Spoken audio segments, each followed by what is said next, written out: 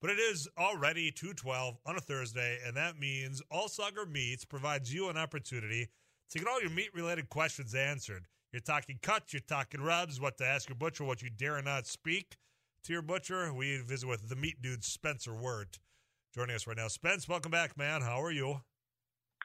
I'm doing good. How are you, Tyler? Doing well. We just did the math. Obviously, it's a short week for many people next week with the holidays, and then I've got a couple of days off after. So now I'm in that countdown period, and I didn't realize how big of a break I'm getting. So I've got a little hitch in the giddy up of just that I want to get out of here. Did you get a deer yet? No, I didn't. I didn't go last weekend. I thought we talked about this on the show, but I didn't go last weekend. I know. I am going on Saturday and potentially Sunday if need be. Look, I am an intent listener. I know, but there are these things called evenings after work that some people take advantage of as well. Do you know what time it gets dark? Yeah, it's usually dark by the time I get out of here. I don't know what kind of shop hours you've got. Hell, you could be done at 3 o'clock for all I know. I wish. Okay, well, now we know. What are your hours, do I ask? My personal hours? You don't want to know. Okay. Business hours are 7 to 4, but my hours, nobody wants to know those. Okay. Well, I guess I asked, and I was told I don't want to know, so therefore I don't. People want to know how to get things ready for Thanksgiving in the text club already.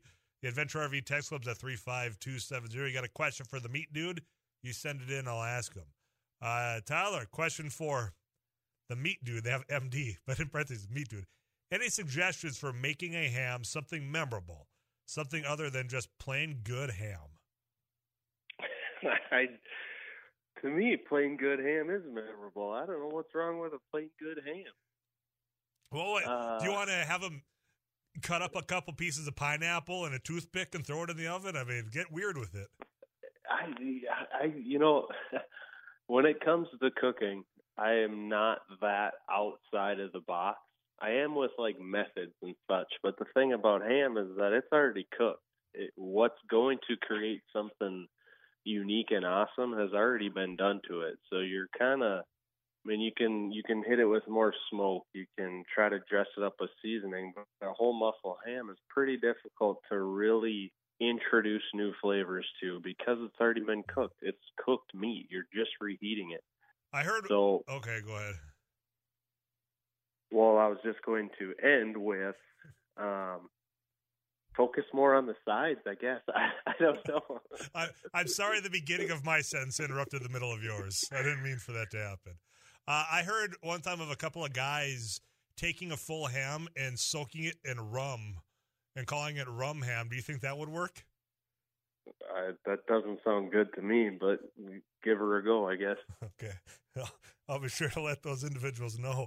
35270. Tyler, does brining a turkey add a major difference to how the turkey will taste? If we're talking just like submersion brining, because chicken takes brine really well, the proteins will absorb brine really well. But depending on the size of the turkey, if you really want that brine to hit home, you might want to inject it. You can buy them kitchen needle injectors that look like little syringes that will drastically influence your uptake of brine.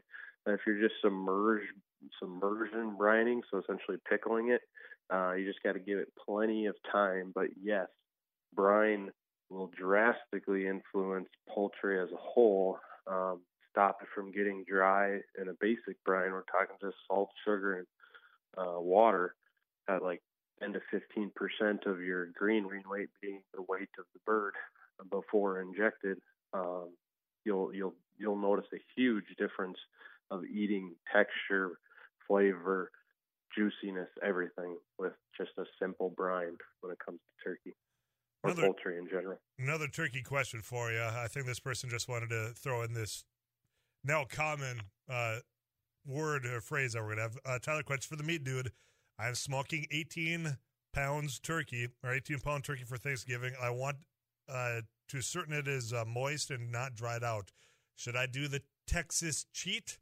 Also, should I spatchcock it? Yes, for sure, spatchcock it. You don't necessarily need to do the old Texas cheat. because the skin usually creates a humidity trapping barrier on turkey. Um, but depending on monitoring when you're cooking, if the breasts are taking a long time to get up to that 165, that's a telltale sign that you need to tent it. You need to use the Texas crutch, the Texas cheat, whatever it was that we decided that slang term was called, to essentially create more humidity and therefore cooking it faster. Let's stay on this Thanksgiving trend because people are already thinking about this. I know when you have turkey, depending on how many pounds, how many days in advance you got to take it out for it to thaw. Walk me through the thawing process of, is there a method that works best, or is it just, hey, get it that slow thaw, throw it in the fridge? Sometimes people get in a hurry and like, oh my God, I forgot. So you put it out just on the counter on a plate, and of course that doesn't happen or work for turkey. But your prime ribs, I know you're a big lamb guy for the holidays, these turkeys. What's the preferred thawing method? Is there one, or hey, just as long as it gets that room temp type thing? Yeah, if the putting something into fridge to thaw is the ideal situation, no matter what you're thawing out. That's going to create the safest thaw.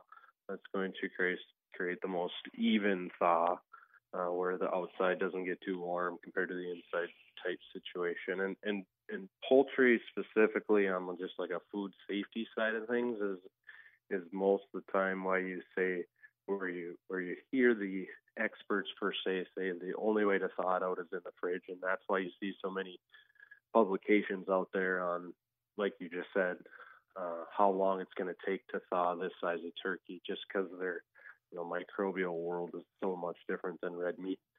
But red meat, you can get away with thawing on the counter. If I'm in a pinch, I'll submerge it in cold water in my sink, and to start that thawing process, to kick it into high gear if I'm thawing out like steaks in a vacuum package, or a beef roast in a vacuum package, something like that. So yeah, obviously fridge is the ideal method, but not everybody is as prepared as some, I guess. Yeah, like myself included. Did you say cold water? Yeah.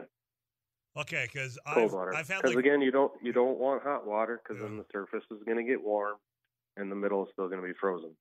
So you put it in, essentially as cold as your faucet will go, and throw it in there to get a nice mellow thaw. You don't want a rapid thaw. So I know you were just saying, hey, for this type of meat, you can get away with that, because I've had to do that method with, say, like ring sausage. I forgot that I need to take out some venison from a year, and okay, it's vacuum sealed, but I've been doing the hot water.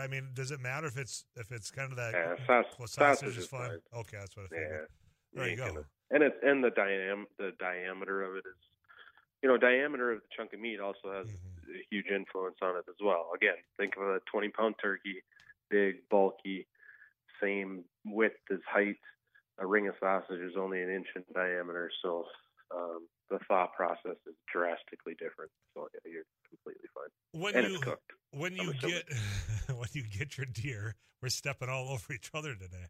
When you get your deer finally, got that venison, what do you usually do with it? Do you process it all out in your shed, out in your garage? We joke around the cutting table here at work all the time that there's something about cutting a deer in your garage with a beer next to you. Even though it's a little more work, because you gotta, set up the cardboard on the ground, you gotta put the stuff over your tabletop, set in your garage. But it's just, I don't know, it just makes it more fun to do it in your garage. It's part of the tradition. It doesn't really feel like work if you got that cold beverage keeping you company as well, maybe with a friend or two over there. Question for the meat dude. Can you pressurize cook a turkey? Ooh, that's a good question. I think you can pressurize cook anything. If it fits in your pressure cooker, I think you're good to go. All right. You're digitizing on me there. I know that you've done the deep fried turkey before. You recommend? Highly recommend, yes. It is good. If there's only two methods that I would cook a turkey anymore, and that's either spatchcocking and smoking, or deep frying. Very good. Spencer, anything else before I let you go? The other comments coming in, I think, are tongue-in-cheek, so I don't know if I want to broach them. Somebody's asking about a microwave in Turkey. I don't think you need to dive into that one. I'll take care of that one. I'll let you go. Anything else before I do that, though? No, I think we'll talk one more time before Thanksgiving. But good luck to any hunters still, and I'll be sure to send you a Snapchat when I shoot the big one. Well, please do. I can't wait for when my friends rub in that. Hey, look what I was able to do, and not you. Well, yeah, we'll visit again next Wednesday. For all the people that have emergencies, saying, "Oh my God, I forgot to take the turkey out. What do I do now?" So we'll catch you on Wednesday afternoon. Until then, man, you have a good luck hunt, and we'll talk later on. Sounds great. All right. To Spencer Worth, the meat dude, every week this conversation brought to you by Audubon. All Sauger Meats, you can find them in Audubon, formerly known as Audubon Meats. Somebody's wondering about them because Audubon is the place to go. They're expanding out there. And, well, if they've got some new, announcements, we'll be the first to tell you about it when, in fact, that does roll around. I appreciate those questions. Wondering about some of those. Maybe words getting out, but they'll tell you about that right here on Afternoons Live. I got to step away. We'll come back to all your messages next year on KFGO